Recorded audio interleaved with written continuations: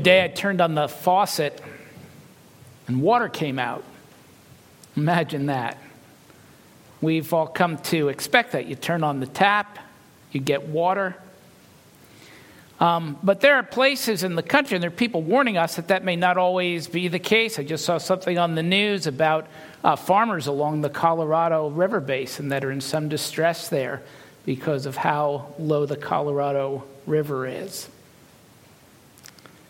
And in many places in the world, water is a precious resource. It's certainly like that in the Middle East, and it was even more so in the day of the New Testament before there were desalination plants. This past week, my wife and I were talking about the baptism that was going to take place today. And she said, I wonder if baptism has more meaning to people who live in places where water is a precious resource. Whenever our children are baptized, it reminds me to pray for the coming generation. And I've had a concern now that's been growing for several years. The straw that broke the camel's back of me becoming really concerned was a targeted ad that I got to me telling me about a great new AI, a generative artificial intelligence program that could save me an enormous amount of time by writing my sermons for me. Now, by itself, that might just sound funny and might not spark much concern, but it's not by itself. It's a part of a complex of events. We don't get to choose the time that we live in. We don't get to choose the times our kids live in. That's God's doing. We're told in Acts 17 that He determines our boundaries, and He determines the times in history that we live. My grandparents lived through the extreme physical hardship of the Great Depression. The next generation, I think, is standing on the threshold of a withering famine. But it's not a famine of bread.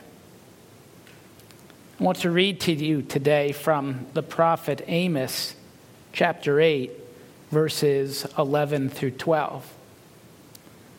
The days are coming, declares the sovereign Lord, when I will send a famine through the land. Not a famine of bread or a thirst for water, but a famine of hearing the words of the Lord. Men will stagger from sea to sea and wander from north to east, searching for the word of the Lord, but they will not find it. God's word.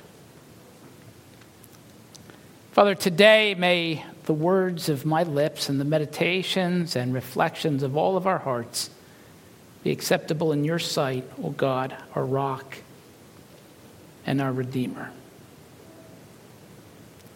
There is a famine coming. I'm quite sure of it. I've lost sleep over it, but all of my worrying for it is not going to be able to stop it. The conditions have been increasing for years, though it's not just this one thing or that one thing. I noticed about 15 years ago, became concerned that knowledge of the biblical languages among the clergy is not valued.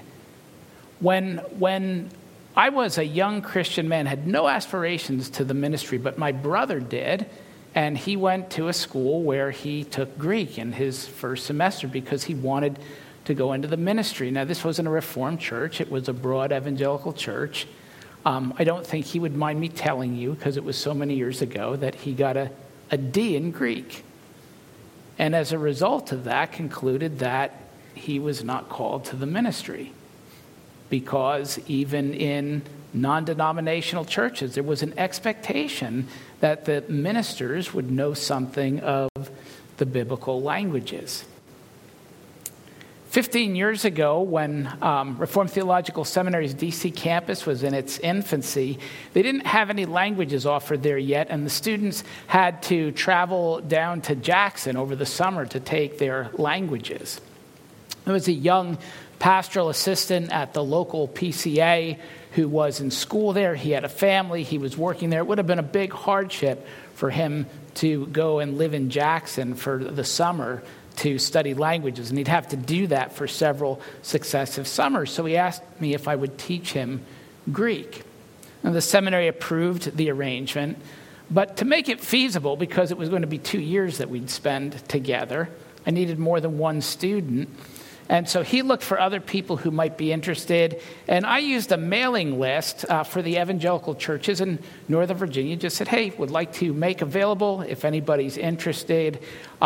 If you have any seminarians or a refresher course for some of the pastors, or maybe because at that point, many of the seminaries were no longer requiring study in the biblical languages. I just sent it out as an offer. A few hours later, I got a follow-up email that came from a church in the eastern end of the county. I'm quite sure that I was copied on it by mistake, that I wasn't meant to get that email. It read, brothers, regarding the email that went out from the pastor in Leesburg about Greek, don't waste your time with things that will take you away from ministry. I was stunned. I'm not sure what in his mind constituted ministry or real ministry. Apparently, deeply understanding God's word is not a part of that. I wish I could tell you that it was just those churches, it's those people.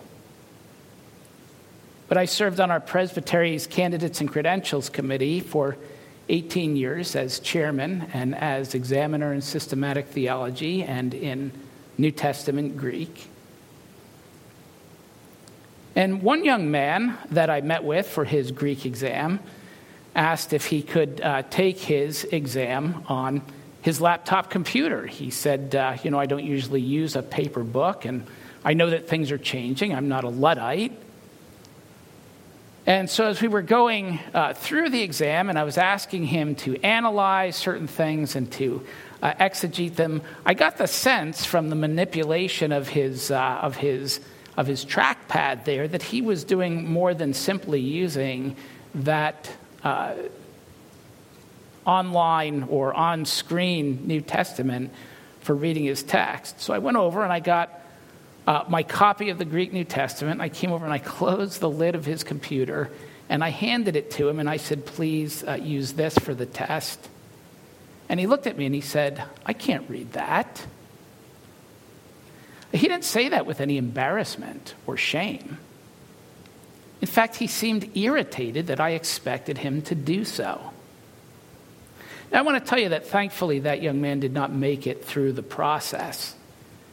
But what was disconcerting was that somehow this young man had made it through a seminary and had the degree of a seminary that ostensibly required of him the biblical languages.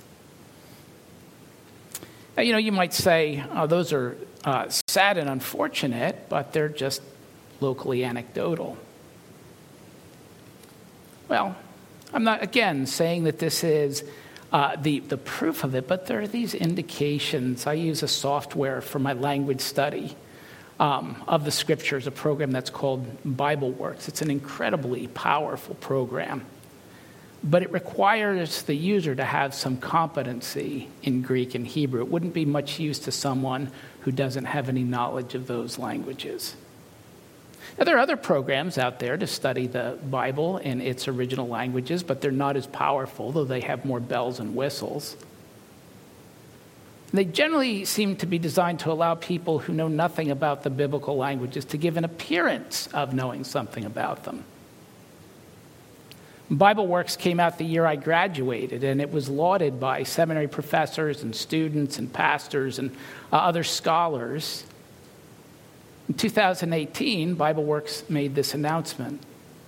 BibleWorks has served the church for 26 years by providing a suite of professional tools aimed at enabling students of the Word to rightly divide the word of truth. But it has become increasingly apparent over the last few years that the need for our service has diminished to the point that we believe the Lord would have us use our gifts in some other way. As of June 15th, 2018, BibleWorks will cease operation as a provider of Bible software tools. The days are coming, declares the sovereign Lord, when I will send a famine through the land. Not a famine of bread or a thirst for water, but a famine of hearing God's word. I think another indicator that the famine is coming is that meaningful theological education is in decline. The internet has made it convenient to replace real education with mere information transfer. Most theological educations are in financial distress today, and so they can't afford not to offer online education. And I can only tell you, having in my doctoral work, having to take 2 online courses in theological research methodologies, I can tell you that I would have been greatly impoverished in my education if it had consisted of listening to online lectures and chatting questions to Dr. Ferguson or Dr. Keller or Dr. Gaffin or Dr. Edgar. Not all of my education took place in their classrooms. The richest parts of it took place at the lunch table, at the coffee counter, in their living rooms, or sitting in chapel with them every day, or next to church in some of them. Now, I won't venture to judge for other disciplines, but for theology, online education is an impoverished education. The internet has also allowed for the creation of a multitude of theological institutions that barely have any standards. They promise the same degrees, and the churches, in most cases, recognize them. Why would anyone not take the easy road? When I was on the Candidates and Credentials Committee, I read the theological paper of one young man who also, thankfully, did not complete his trials for licensure and ordination. His paper wasn't exactly wrong, but it was off somehow. It was shallow. It seemed like he didn't really understand what the authors were saying that he was citing. And when I questioned him about it and dug into it a little bit, I found out why. He hadn't actually read any of the books that he cited. He started his theological research with his conclusions already intact and what he sycophantically thought was the Reformed position. And then he trolled the internet to find quotes of authors that seemed to support his conclusions. Rather than being challenged, changed, corrected, rebuked, trained, he just began with what already he thought was true and then just went out on the internet to support it. The days are coming, declares the Lord, when I will send a famine through the land, not a famine of bread or a thirst for water, but a famine of hearing the words of the Lord. It appears to me that there is a spiritual Chinese milk scandal taking place. Do any of you remember the Chinese milk scandal, 2018? 2018, about 250,000 infants in the U.S. appeared to be starving to death. Doctors at first, when parents took them in, encouraged them that they needed to supplement their feeding. They needed to increase their formula intake, but it didn't help. Around 50,000 babies were hospitalized. 6 of them died. The problem was that the Chinese manufacturer had put melamine in the milk because it was cheap, because it added a feeling of fullness. The problem was it is not food. There's no nutritive value to it. And the famine that was caused by the milk scandal posed a much greater danger than if there had been no food, because people thought they were eating. They thought that their children were eating. The children would eat until they were satiated, until they were full and couldn't eat anymore. The concept of the megachurch goes back to the late 19th century, but it became a model that American churches aspired to with the rise of Willow Creek Church in Chicago. And before his heartbreaking, decades-long pattern of sexual misconduct came to light, Bill Hybels had noted about the model of their church, we've created a community of Christians that is 10 miles wide and 1 inch deep. I've never aspired to pastor a megachurch, nor would I attend one if I were not in the ministry.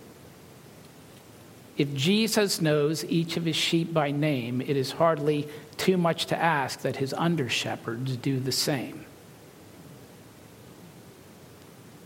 Michael, over the years, you've been an encouragement to me when I've called you at times to cry on my coffee, ask you for prayer for some frustrations that I have, and you'll recognize the story that I tell you of the quasi-pastoral relationships of people that I've met, often through the C.S. Lewis Institute, who attend megachurches, who will call me from time to time to ask to meet with me for pastoral counsel and advice.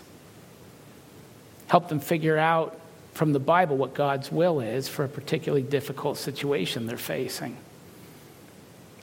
And I've said to them, have you called your own pastor?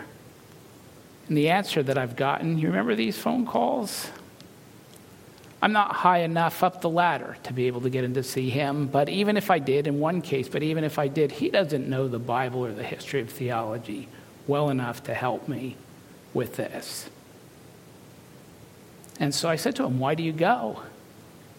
And he said, truthfully, because it's entertaining and easy, and no one knows if I'm there or not, and nothing is expected of me. That's been incredibly frustrating for me. And you've encouraged me in those situations to share God's word and the love of Christ generously. And you've been right. On occasion, I've listened to some megachurch sermons and I've thought, is this really what people are getting a steady diet of? I frequently hear denunciations of the culture's sins, but not the sins of their churches. And the problem with that, is that the culture's sin won't send any of you to hell, but your own sins may. But the sins of the culture are on parade, and they're celebrated in the media. And the sins of the church are not. Those are hidden. And the sins of the church are so often not addressed in the megachurch because the sheep aren't known. You don't know the sheep. Brother Bill told me some time ago about an article that he'd read by a PCA pastor that was entitled, "I'm a better pastor than John MacArthur." And the author didn't claim to be a better orator than John MacArthur, but a better pastor because unlike MacArthur, he knows every one of his sheep. Which leads to another indicator that a famine is coming today, and that is that the Vox Mortua reigns supreme. Now, pardon my slipping in some Latin there. But I do it to contrast the Reformation principle of the Vox Viva. That phrase, Vox Viva, means living voice. And I don't have time to outline the Reformers' brilliant exegetical insights that led them to the doctrine. But the idea is that God speaks to his people particularly and specifically through a living voice when the word of God is accurately proclaimed in the context of the situation in which the people are known to the one preaching. It's reflected in the Westminster Shorter Catechism, question 89, when it says, "The Spirit of God makes the reading, but especially the preaching of the word, an effectual means unto salvation." It's reflected in the Second Helvetic Confession, which, after clarifying that the Bible alone objectively is God's word, says the preaching of the word of God is the word of God. When King James I of England tried to gain and maintain control over the churches, he floated the idea of having the archbishop supply preachers with the sermons that they were to preach each Sunday. The Puritans went nuts. James, trying to assuage them, assured them that the sermons would be orthodox. They'd be carefully checked for orthodoxy, but James entirely missed the point. The archbishop did not live with the people in each parish. He could never be the Vox Viva, the living voice of Christ to them. But what James the First couldn't achieve, we've willingly embraced. It began, innocently enough, with sermons broadcast on the radio. It's a great idea, isn't it? It extends the reach, gets the word into people's living rooms where it wouldn't ordinarily be. But we never stopped to think about the possible consequences. Those consequences increased when sermons and services were broadcast on television, but then at least you had to meet at an appointed time. But now we have YouTube, preaching on demand. What need is there for the church? After all, theology is just an information dump, and I can get dumped on by my phone as well as anything else. You have no doubt noticed, Michael, in our conversations that I seldom listen to electronic preaching. Two people I do listen to from time to time are Sinclair Ferguson and Tim Keller, because both of those men were my teachers, and I've known them personally. I've eaten lunch with them. I know who they are. By contrast, did any of us know who Ravi Zacharias was? Anybody know him personally? And did any of us know who he really was? And if you think when someone who is teaching the Word of God but living in a way to cover up such egregious sin does not, in that teaching, slip in micro-justifications for their sin, you do not know the human heart very well. I don't listen to sermons online very often, not only because they're a vox mortua, but because I don't know those people. Now, listen, I'm not going to condemn every celebrity Christian who has done so, but I will say, be very wary of people who name ministries or study Bibles or other things after themselves. It may be something other than the gospel that they have an interest in. Well, I had thought that YouTube was the pinnacle of the Vox Mortua. I was wrong. Now AIs will write our sermons for us. Soulless robots will now be instructing us in the Word of God. And I've already seen the justifications for it online. People say, I've run some of these programs and they're quite orthodox. James I would have been happy. They entirely missed the point. So brother Ben Green pointed out to me when he and I were talking about this, an AI-generated sermon reduces the preacher to an actor who reads a script, who himself has not been transformed, has not been corrected, reproved, rebuked, and trained in righteousness by wrestling with and praying through a text all week long. And who's to blame for this pathetic AI state of affairs? I am. Because generative AIs work by stealing and compiling data. And where do they get the data? They get it from me. Every time I publish an article online, every time one of my sermons is posted on YouTube, it becomes grist for the AI mill. But what's the solution? You can't not be online today. To not exist online is to not exist. I tell you that for this reason, simply. The coming famine cannot be stopped. We can't do something to avert it. AI sermons, vox mortua as they are, may be orthodox for now. But as pastors lose their ability to discern orthodoxy because ministry entails something other than studying God's word, as knowledge of the original languages becomes, if not lost, scarce, as theological education is reduced to an information dump through an online forum, as theological papers are written not by reading books and being transformed, but by looking for quotes to confirm what people's deceptively wicked hearts already believe, the ability to discern what is orthodox and what is not will diminish. The orthodoxy of those sermons will degrade, and then those sermons will become the grist for the mill for the next AI-generated sermons. The days are coming, declares the sovereign Lord, when I will send a famine through the land, not a famine of bread or a thirst for water, but a famine of hearing the words of the Lord.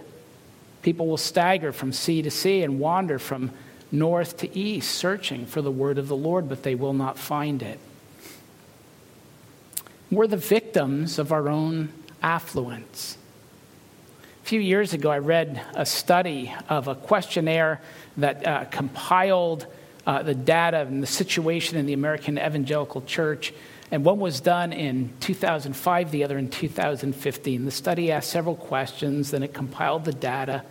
And it asked respondents to self-assess how committed they were to Christ and then how committed they were to their local church, as well as questions about church attendance. In 2005, those who identified themselves as highly committed to Christ and highly committed to their local church indicated that they attended their own church about 48 Sundays out of the year. By 2015, those who self-rated as highly committed to Christ, highly committed to their local church, self-indicated that their attendance at their own church was about 25 Sundays each year. And the reason for that wasn't because necessarily that they were blowing off church. It's easy, relatively cheap travel, and the increased availability of viewing services online. That's not to scold or chastise. It's a wonderful thing that people can visit their families. It used to be that, at one time, if you take the wagon train from the east and went west, you're never going to see your family again. But what it does mean is that on any given Sunday, the church is likely to be half empty. And that influences the rising generation. It's difficult to analyze all the factors that go into a call to the ministry. But surely as young men consider a life's vocation, half-empty sanctuaries are not a great incentive for considering the pastoral ministry. And that's reflected in the student bodies of seminaries around the country. Gordon Conwell Seminary just put up its 118-acre campus in Hamilton, Massachusetts for sale, moved to rented facilities in Boston because the student body rather rapidly deflated. And I don't know if you saw the latest New Horizons or looked at it, but we've got a number of mission works with no one to staff them. Perhaps not so well known is the looming crisis that we face in the next 10 to 15 years as men retire from the ministry and there aren't people behind them to take their place. The days are coming, declares the sovereign Lord, when I will send a famine through the land, not a famine of bread or a thirst for water, but a famine of hearing the words of the Lord. People will stagger from sea to sea and wander from north to east, searching for the word of the Lord, but they will not find it. So what can we do? Well, if you mean what can we do to stop it, the answer to that is nothing. You could more easily stop a tsunami by holding up a sheet of cardboard. But it's not the first time the church has faced a famine. It lived through a centuries-long famine of the word leading up to the Reformation. In his day, the prophet Habakkuk looked at the situation of God's people, and what was happening in Israel, wondered when God would do something about it, and God responded. He said, I am going to do something about it. I'm going to send Babylon against you as a judgment. That was not what Habakkuk wanted to hear. And he pleaded with God for another solution, but there was none. That judgment was coming. Finally, in faithful resignation, Habakkuk said, I heard and my heart pounded, my lips quivered at the sound, decay crept into my bones, and my legs trembled because the situation was going to be bad and there was nothing that he could do about it. Yet I will wait patiently for the day of calamity to come on the nation invading us, that God would remedy the situation. And in the meantime, Though the fig tree does not bud, and there are no grapes on the vines, though the olive crop fails, and the fields produce no food, though there are no sheep in the pen and no cattle in the stalls, yet I will rejoice in the Lord. I will be joyful in God, my Savior. And there will be a future for Christ's church, too. Many souls starved to death leading up to the Reformation, but God preserved a remnant. I don't see how the coming famine can be averted. But Michael and Julie, teach your kids where to find food in a famine. Make it a priority. I fear that before they reach adulthood, it will be scarce. They're not going to find it in the Vox Mortua of the internet. They won't find it in the melamine-laden milk of the megachurch. But they'll find it in communities of committed Christians where there's a Vox Viva. In places where young men will be called by God to give up their precious years for job training to go somewhere to learn the Word of God. Young men who will refuse to take the easy road of the increasing number of seminaries that no longer require Greek or Hebrew or the actual reading of books or of in-person classes. I think this famine will be different than the one Amos talked about in this respect. That then people knew they were starving, but people don't know when they're starving, when they can be satiated with junk food. And perhaps, Michael and Julie, God has plans for young Wesley. To be one who not merely knows how to forage spiritual food in the coming famine, but he may, like Joseph, be called by God to be one who will become the distributor of that food in the famine. If he is, he'll have a hard road ahead of him. It will mean sacrifice for him. But if God calls him to what Paul referred to as the noble task, don't allow your fear for the hardship that he will face to cause you to dissuade him from it. God determines the times we live in, and perhaps young Wesley, like Queen Esther, has been born for such a time as this. The days are coming, declares the sovereign Lord, when I'll send a famine through the land, not a famine of bread or a thirst for water, but a famine of hearing the words of the Lord. People will stagger from sea to sea and wander from north to east, searching for the word of the Lord, but they will not find it. 3 decades of ministry. And I've watched as the evening service was discontinued because it was too poorly attended. I've watched as the Sunday evening dinners and study evaporated and were discontinued because they were too poorly attended. Watched the monthly men's breakfast and prayer and study time disappear because it was too poorly attended. We're all so busy. It's the world we live in. There are so many things that compete for our time. But we're confident that when we turn the tap on, water will come out. We're confident that when we go to the store, bread will be on the shelf. And if it's not, well, we've got the internet. We've got YouTube and generative AIs. We've got the Vox Mortua to feed us. The days are coming, declares the sovereign Lord, when I will send a famine through the land.